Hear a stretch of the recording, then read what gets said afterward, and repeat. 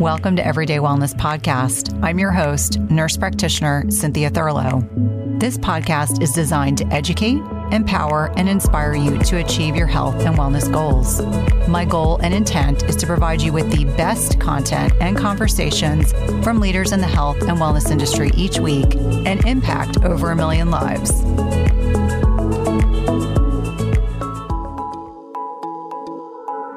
To my wonderful Everyday Wellness listeners, the must requested AMA version with moi. No guests, no one else, just me. And I have to thank everyone because I received hundreds of questions, and this will keep me busy for probably the next 6 to 12 months. I'm not exaggerating. My team and I tried to sequester the questions into different topics, and without question, the most common area where I received questions was in hormone replacement therapy. And I want to be really clear. I am not anyone's nurse practitioner that's listening to this podcast. So this is not medical advice. I'm speaking in generalities. And I would certainly encourage you, if you listen to this podcast, if I answer one of your questions or you are inspired to take the information and better educate yourself and find a practitioner that's going to be able to support you and your needs, that's great. I also want to provide another disclaimer and just say that we are all bio-individuals. What is right for me may not be right for someone else, but I don't want anyone that's listening to be fear-mongered into not considering HRT if that is appropriate for you. I also want women that are choosing not to take HRT to be fully informed so that you understand the potential ramifications of that choice. Again, no judgment. I think fully informed consent is important, irrespective of how you choose to navigate perimenopause and menopause. So let's dive in. First question is from Joyce. She said, at 62, is it too late to be looking into HRT? You've spoken about how important it is for our heart and bones. Joyce, thank you so much for your question. It is my understanding that we confer the most benefits when this is initiated within the first 5 years of that final menstrual cycle. This does not, however, mean that you, in conjunction with your GYN, primary care provider, nurse practitioner, and nurse midwife, that there may not be clinical indications. And here's the thing about menopause that I think a lot of women don't realize. You can look healthy from the outside and have tremendous amounts of inflammation and oxidative stress. It is a byproduct of the hormonal changes that are occurring in our bodies at this stage of life. So, Joyce, what I would recommend is that you have a conversation with your internist, your GYN. The North American Menopause Society is a good resource. However, I want to be clear, not every clinician that is listed in that directory is pro HRT. And I found this out the hard way trying to refer clients to local providers. So due diligence, get on the NAMS website, check out the practitioners there, look at their websites, see what the general overall theme is, call the offices. You are absolutely entitled to be able to do that. The other thing is to, ask your colleagues, friends that live locally who they use. If they are on HRT, are they happy? Another thing to consider is to go through www.ifm.org. This is the Institute for Functional Medicine. Again, not everyone affiliated with that group is also pro HRT, but at least will give you additional options. You can get on their websites, their profiles, take a look at them. So I hope that helps. I think the answer is it's very bio-individual, very dependent on the individual, and certainly something worth discussing with your healthcare provider. The next question is from Kathy. I'm 7 years post-menopause, and many of the initial annoying symptoms like brain fog and hot flashes are over, but I wonder if longevity health would benefit from HRT. Is it too late to start if you haven't had any before? I'm 64. So again, another question. Obviously, there's a lot of misinformation about women at this life stage. I think it's important to at least document, discuss the net impact. There's systemic impact when we are losing progesterone and losing estradiol. About 25% of women are still making enough testosterone. So the majority of us are not. And progesterone therapy can be incredibly beneficial, not just for sleep and anxiety and stress reduction, but we have sex hormone receptors on nearly every cell of our bodies. And so it impacts bone, it impacts heart health, it impacts brain and cognition. There's a reason why women are at greatest risk for developing dementia in menopause. And a lot of it has to do with the changes in insulin sensitivity, but also that loss of estradiol. And so this is a very important thing to discuss with your healthcare provider. Again, go back to those other resources I mentioned, NAMS and IFM. I also like to suggest, and I will ask my team to link up several podcasts, Doctors Avram Belemming and Dr. Carol Tavris. I did an amazing podcast with them. They wrote a book called Why Estrogen Matters. There's another book that I would recommend called The XX Brain with Dr. Lisa Mosconi. I have not yet interviewed her for the podcast, but I do hope to. Another great resource would be the podcast I did with Dr. Felice Gersh. I've done several with her, but my second one in particular, I think it's the #1 downloaded podcast in the past 2.5 years, to give you some idea of how information packed that resource is. And the other thing is, a lot of these practitioners that I interview on the podcast, many of them have multi-state licenses. Many of them are able to practice across state lines legally. And I would definitely encourage you to check out some of those resources based on where you live. Okay. Next question is from Sonia. I take progesterone before going to bed. I recently heard that progesterone peaks in the morning. Therefore, that is when you should take it. What do you suggest taking for when to take progesterone? Okay, Sonia, we know that progesterone has a sedating effect. And if you're on enough of it, at least 200 milligrams at night, it will upregulate GABA and actually make you sleepy. That's why I don't recommend that women take progesterone during the day.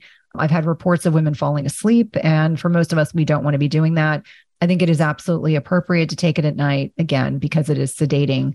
And that's when I take it, if that is any assistance whatsoever.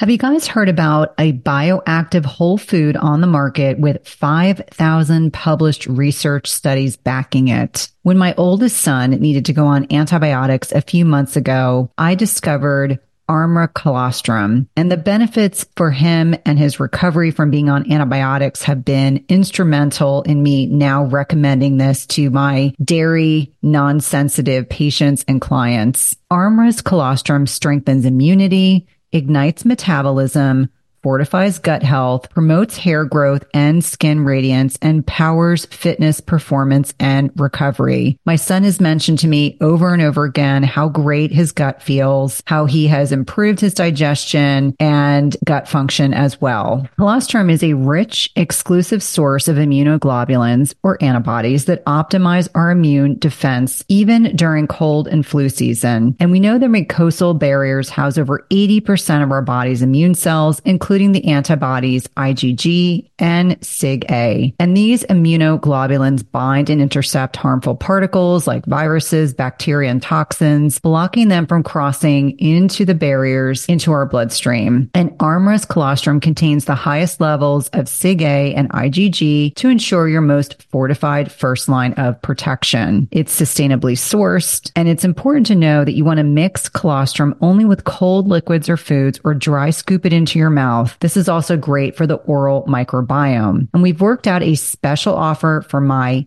Everyday Wellness community where you can receive 15% off your first order.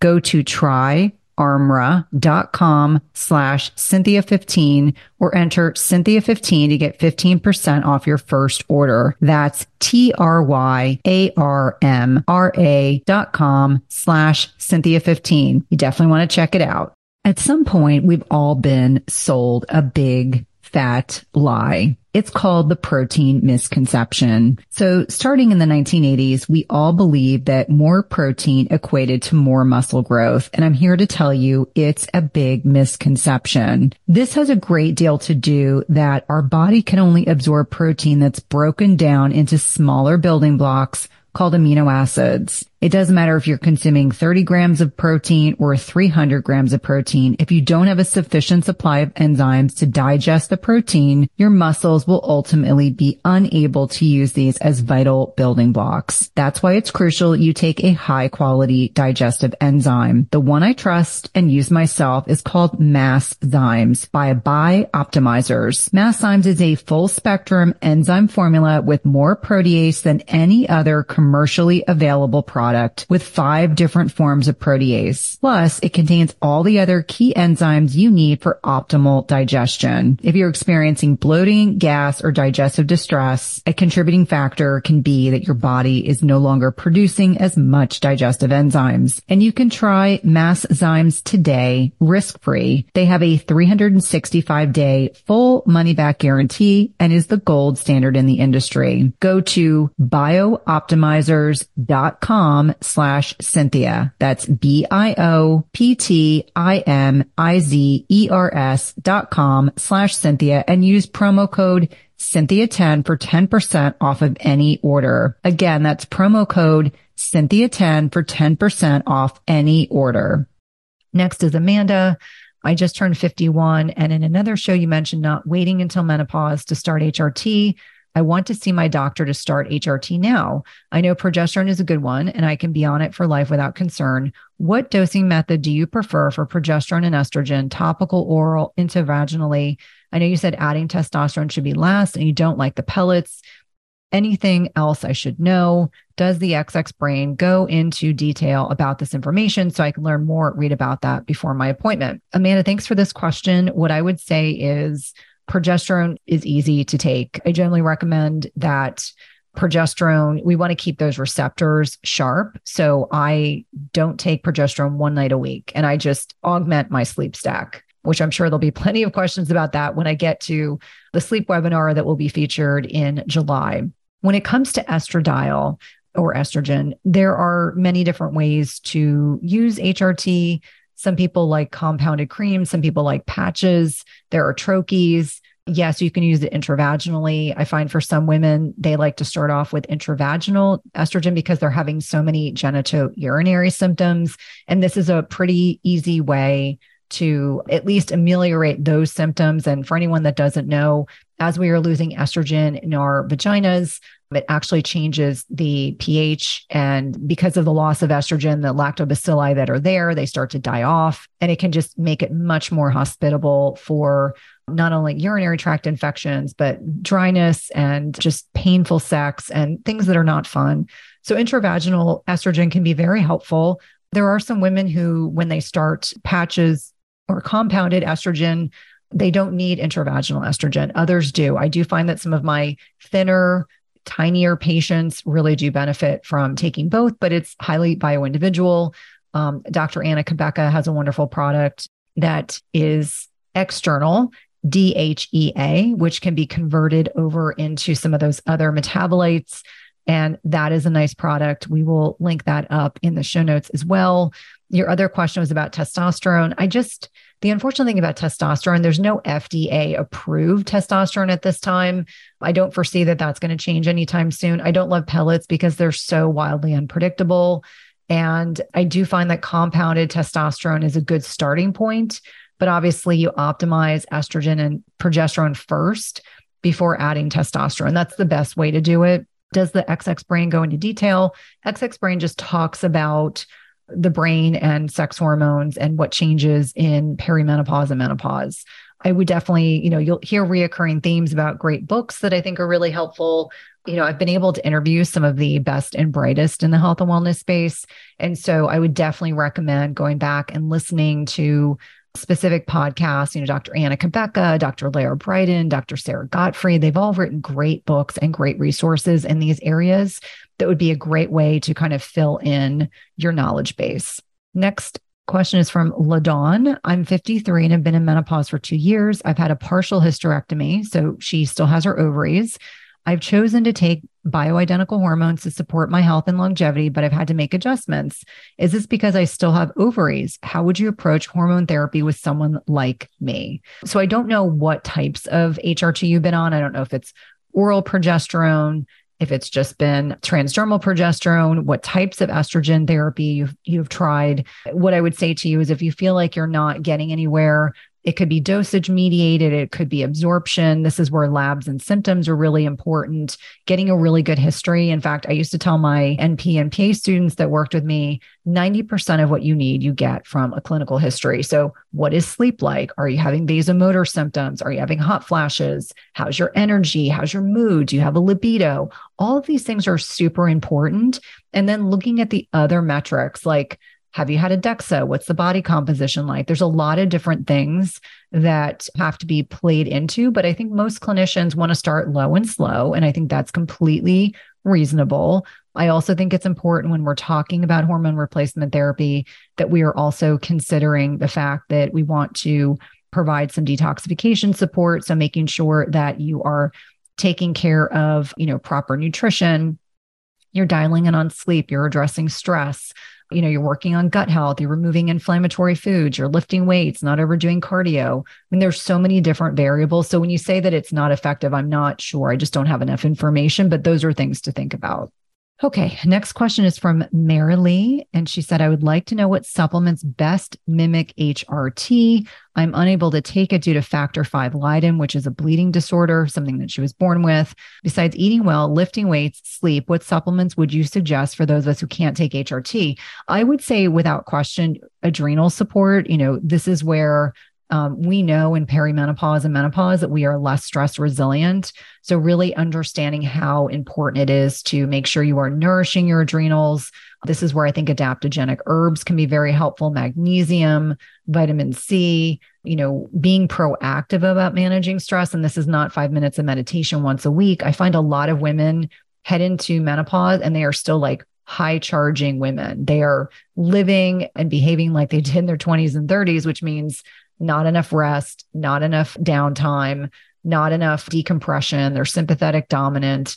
I don't know per se of any supplements that are going to replace hormones, but what I do find in most of my women that either are cancer survivors or, they've got, coagulation or bleeding disorders, then we're really working on the fundamentals. So the lifestyle, adrenal support, making sure their thyroids are properly supported. I think all of that is very beneficial. I would say making sure your sleep metrics are really dialed in. Like, are you really getting 90 minutes of deep and REM sleep? Do you have high quality sleep? Are you getting sufficient amounts of sleep? Are you lifting weights? Are you eating anti-inflammatory nutrition? And for anyone that's listening, we cannot eat like we did when we were 20 years old, especially in perimenopause and menopause.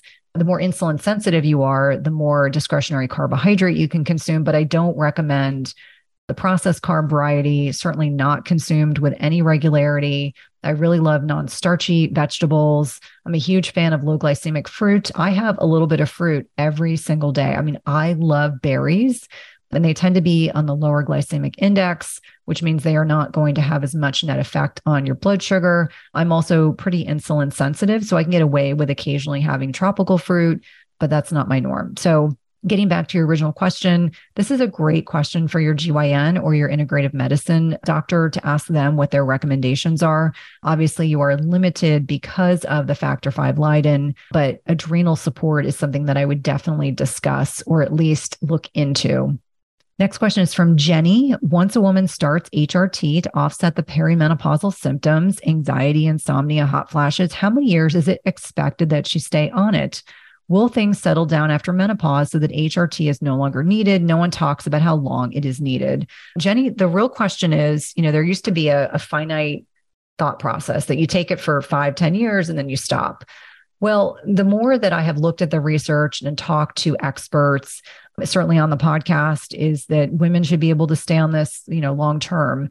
As we are losing our sex hormones heading into perimenopause and menopause, there are benefits to staying on it. For many people, HRT is life-changing. It improves their sleep quality, their libido, their bone strength, their heart health, their, brain and cognitive health. And something to think about, and Lisa Mosconi talks about this, that our brains in our 60s and 70s are made in our 40s and 50s. So, I think it's important to understand that, there are benefits to having healthy menopausal dosing parameters, even perimenopausal dosing parameters to help protect those very important parts of our cognitive health, our bone health, our heart health, which are systemic. So to answer your question, Jenny, it's my understanding that it is fine as long as you're monitored to be on long-term HRT therapy. And more, I'm hearing clinicians, even Peter Attia recently said that he likes to start women on HRT before menopause, just because it helps buffer a lot of symptoms they experienced. I think it's highly dependent on the individual. I had more symptoms in early perimenopause than I did the rest of perimenopause into menopause. And I think a lot of that had to do with lifestyle. We know that if you look at the research on blood sugar dysregulation, that is the primary driver of hot flashes. And so, all these vasomotor symptoms that many women experience that are incredibly debilitating are likely a byproduct of lifestyle. So we really want to make sure as we are navigating those 10 to 15 years of perimenopause that we're really taking good care of ourselves. So sleep, stress, anti-inflammatory nutrition, right types of exercise, not eating too frequently, etc.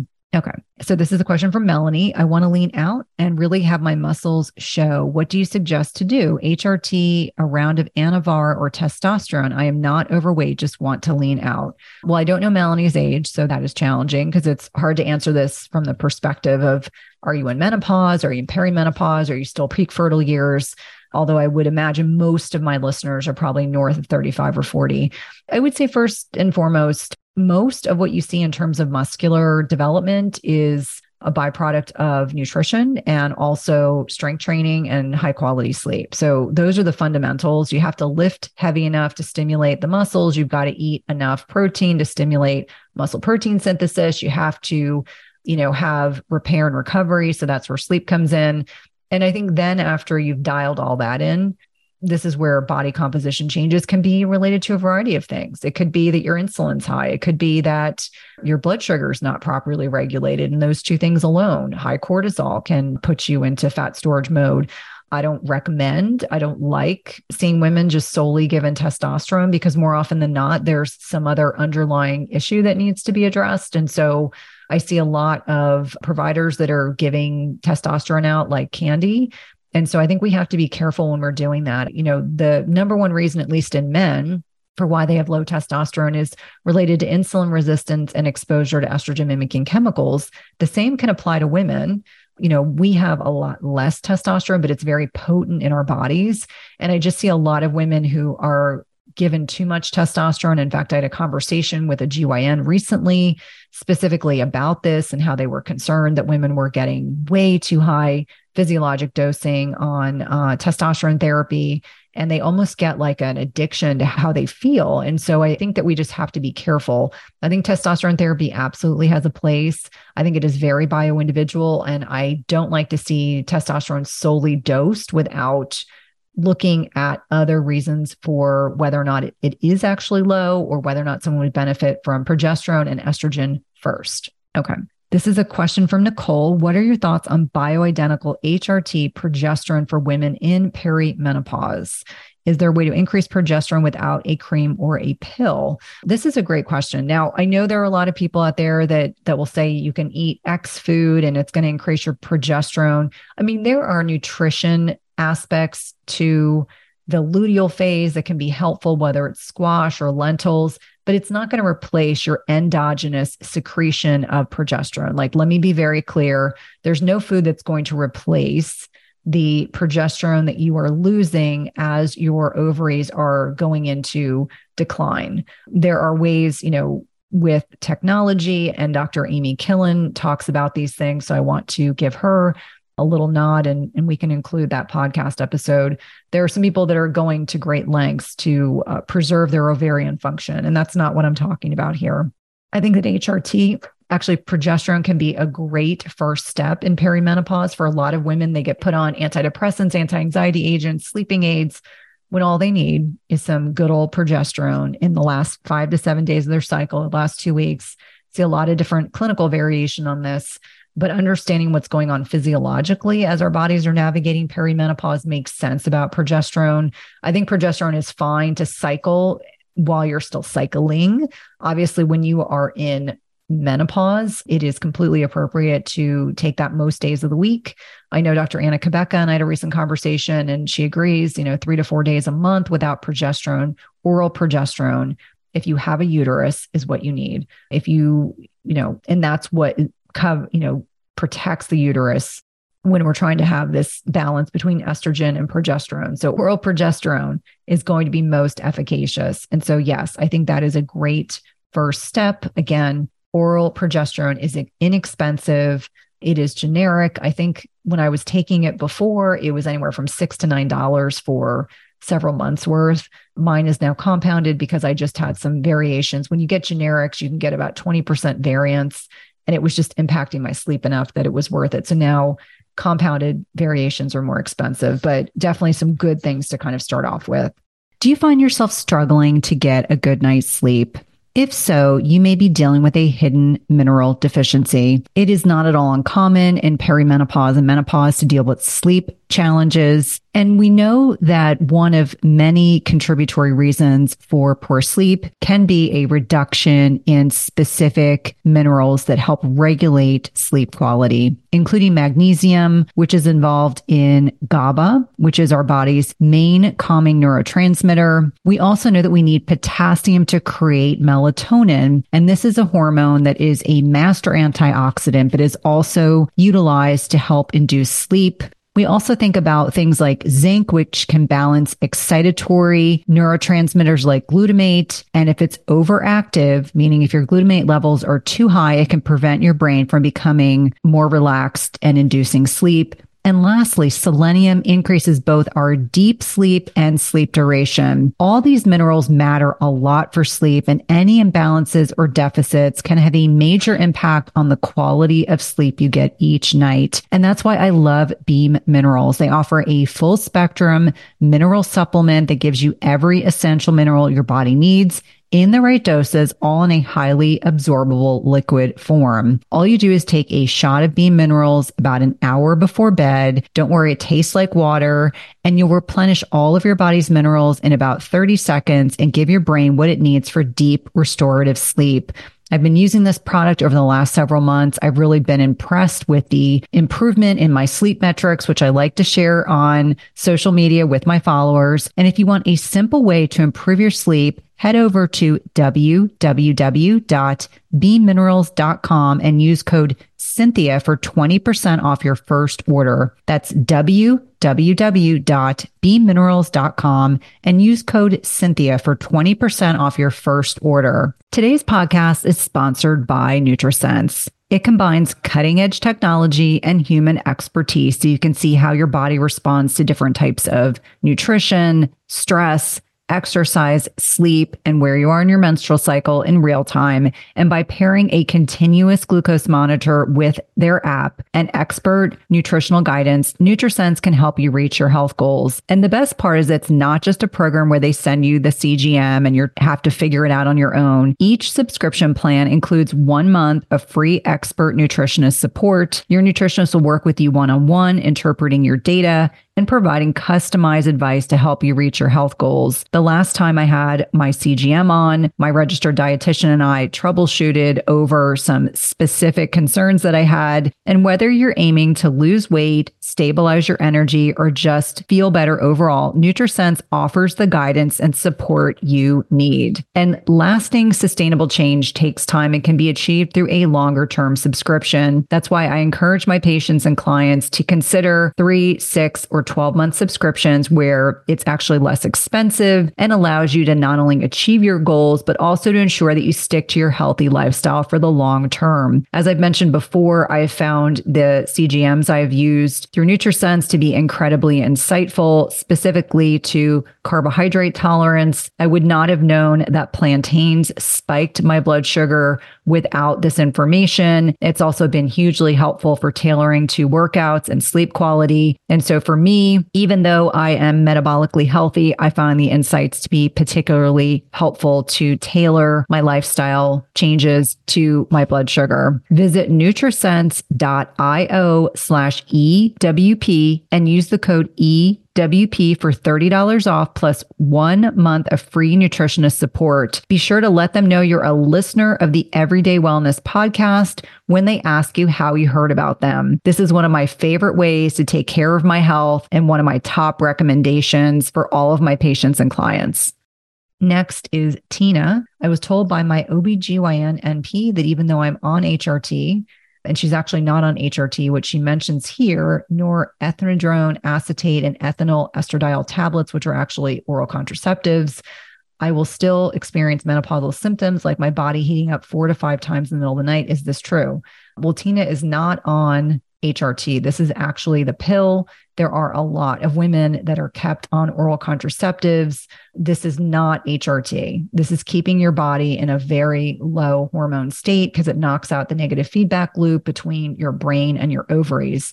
So I would go back to your NP and I would ask for HRT. I mean, that is very different. If you are indeed in menopause, you deserve to have hormone replacement therapy. That is not what oral contraceptives are. And you absolutely deserve to not have to wake up 4 to 5 times a night because you're getting hot flashes. That's cruel. Next question is from Janet. As a 57-year-old female still having a menstrual cycle, do I need to take hormones? I am 5'6" and 145 pounds. I sleep great. Never had a hot flash. I work out regularly with weights and do cardio as well as playing my new love, pickleball. Pickleball is like the new thing, y'all. I mean, people are really, really excited about pickleball. My husband and I keep mentioning that we're going to have to learn how to play. My labs have been good, slightly low in testosterone and using cream for a few years and levels have come up. I'm assuming, Janet, you're referring to testosterone cream. Fasting glucose was below 80. Fasting insulin was good too. Since I'm not having any symptoms of menopause, do I need hormones? Okay, so this is a good example. Like, Janet's not my patient. I don't know enough about her history. This is a good example that not everyone in perimenopause, late perimenopause, because at 57, that's late. That's really late because the average woman is going into menopause at 51. So to give you some sense, this is like an outlier person, which is fine because there are people that will go through at an earlier stage. Anyway, so Janet is asking, does she need hormones? I think this is a question for your GYN, especially if they are already giving you testosterone. You know, from my perspective, we have to think about brain, bone, heart health. Like I said earlier, if you looked at my labs, during the time that I was off HRT, on the outside, I am healthy, I am fit, I look good, I sleep well. The amount of inflammation going on in my body was really, really high. Maybe at some point I'll bring my functional medicine doctor on and we can unpack some of what we've done. But I don't think because you're not having symptoms that means that there's not a lot of inflammation going on internally. So what I would say is have the conversation with your GYN or your internist or whomever you see, ask them what their opinion is. Every woman listening, if you are appropriate for HRT, you should be able to be properly counseled. You should be given full disclosure about the ramifications of taking HRT as well as not taking HRT. You know, I finished my nurse practitioner program in 2001, and in 2002 is when the WHI, the Women's Health Initiative study came out and everything changed. An entire generation of clinicians are fearful to prescribe hormones, and an entire generation of women are fearful to take hormones. I am from a very large family, and my aunts have said to me over and over again, I'm hoping your generation is going to change the narrative for women because we're now seeing and we're now witnessing the side effects, osteoporosis, cognitive decline, et cetera. And so, Janet, the right way to answer this is have that conversation with your primary care provider or GYN so they can help you decide for yourself what the best route moving forward is. It's impossible for me to say that based on what you've shared. And as I always say, this is not medical advice. We're just speaking kind of big generalities. Last question. This is from Katya. I'm wondering if I need to stop my bioidenticals for a few days a month, or can I go without ever stopping my progesterone and my estrogel? Well, Katya, what I would say is have a conversation with your GYN. Generally speaking, I will hold my progesterone. This is me personally. This is what I do. And this is what I have the support of my team with. I take my progesterone 6 days a week. So the intent is to have 3 to 4 days out of the month where I don't take progesterone. And you'll be amazed. Like, my sleep is not bad, but it's just helping to kind of reset that receptor. Now, if you're taking estrogel or you're taking an estrogen patch, or you're taking an estrogen cream, I would discuss with your prescribing provider to see what their recommendations are. I know that there's a lot that's evolving and shifting in this space. And so I think that these are all really great questions. And as I said, I got so many great questions. I think that it will end up taking me many, many months to get through them all. And as you can tell, my voice is a little bit hoarse. I recorded with one of my favorite podcast hosts, Drew Purvitt, earlier today. We recorded for about 2 hours, so I'm feeling a little froggy. Got one more question that I think we can tackle, although this is a question coming from someone who lives in the UK. And so I can't per se fully answer the question because they do things a little differently there. So this is from Diana. In the UK, bioidentical HRT lozenges tend to contain a 1-to-1 ratio of estradiol and estriol, with progesterone added in it. This composition differs from the bioidentical HRT supplied by state doctors, where the HRT patches, gels, and sprays contain only estradiol. For a postmenopausal woman who can't transdermally absorb the hormones contained in the patches, gels, or sprays, and therefore uses the bioidentical HRT lozenges, would it be detrimental for such a woman to continue to use bioidentical HRT lozenges, which contain the combo of estradiol and estriol? Would she need more estradiol than estriol? It is impossible for me to answer that question. Again, bioindividuality really rules here. Number two, I don't know what your labs look like. I think this is a really great question for your prescribing provider. I know troches and like lozenges they're kind of in their own special entity. Certainly there are some providers who like to have a combination of estradiol and estriol to protect the breasts. Obviously, each individual has to make a decision based on what makes the most sense. And so this is really a good question. I don't mean to be evasive, but I don't know your labs. I don't know your symptoms. Obviously, there are lots of women that have compounded preparation that still don't absorb hormones well. Sometimes the preparations, like the base in which the compounded products are in, have to be switched over. So there's a lot of different variables, and definitely worth discussing with your healthcare practitioner to see what their recommendations are. And again, things are done a little different in the UK than they are here. And so I don't want to be giving any misinformation. Well, y'all, this has been fun. Like I said, we've got quite a few hundreds of questions to go through. But today is very HRT focused, talking about perimenopause, menopause, HRT, taking breaks, book recommendations. Like I mentioned, there are a lot of different providers and podcasts I mentioned in here, and books. Definitely a lot of great resources. Obviously, if you're not already subscribed to the podcast, I would definitely recommend that, because we've got some pretty dynamic upcoming podcast guests, and we have a really stellar group of clinicians and experts coming out over the next several months. Thanks so much, ladies. Keep those questions coming. If you love this podcast episode, please leave a rating and review, subscribe, and tell a friend.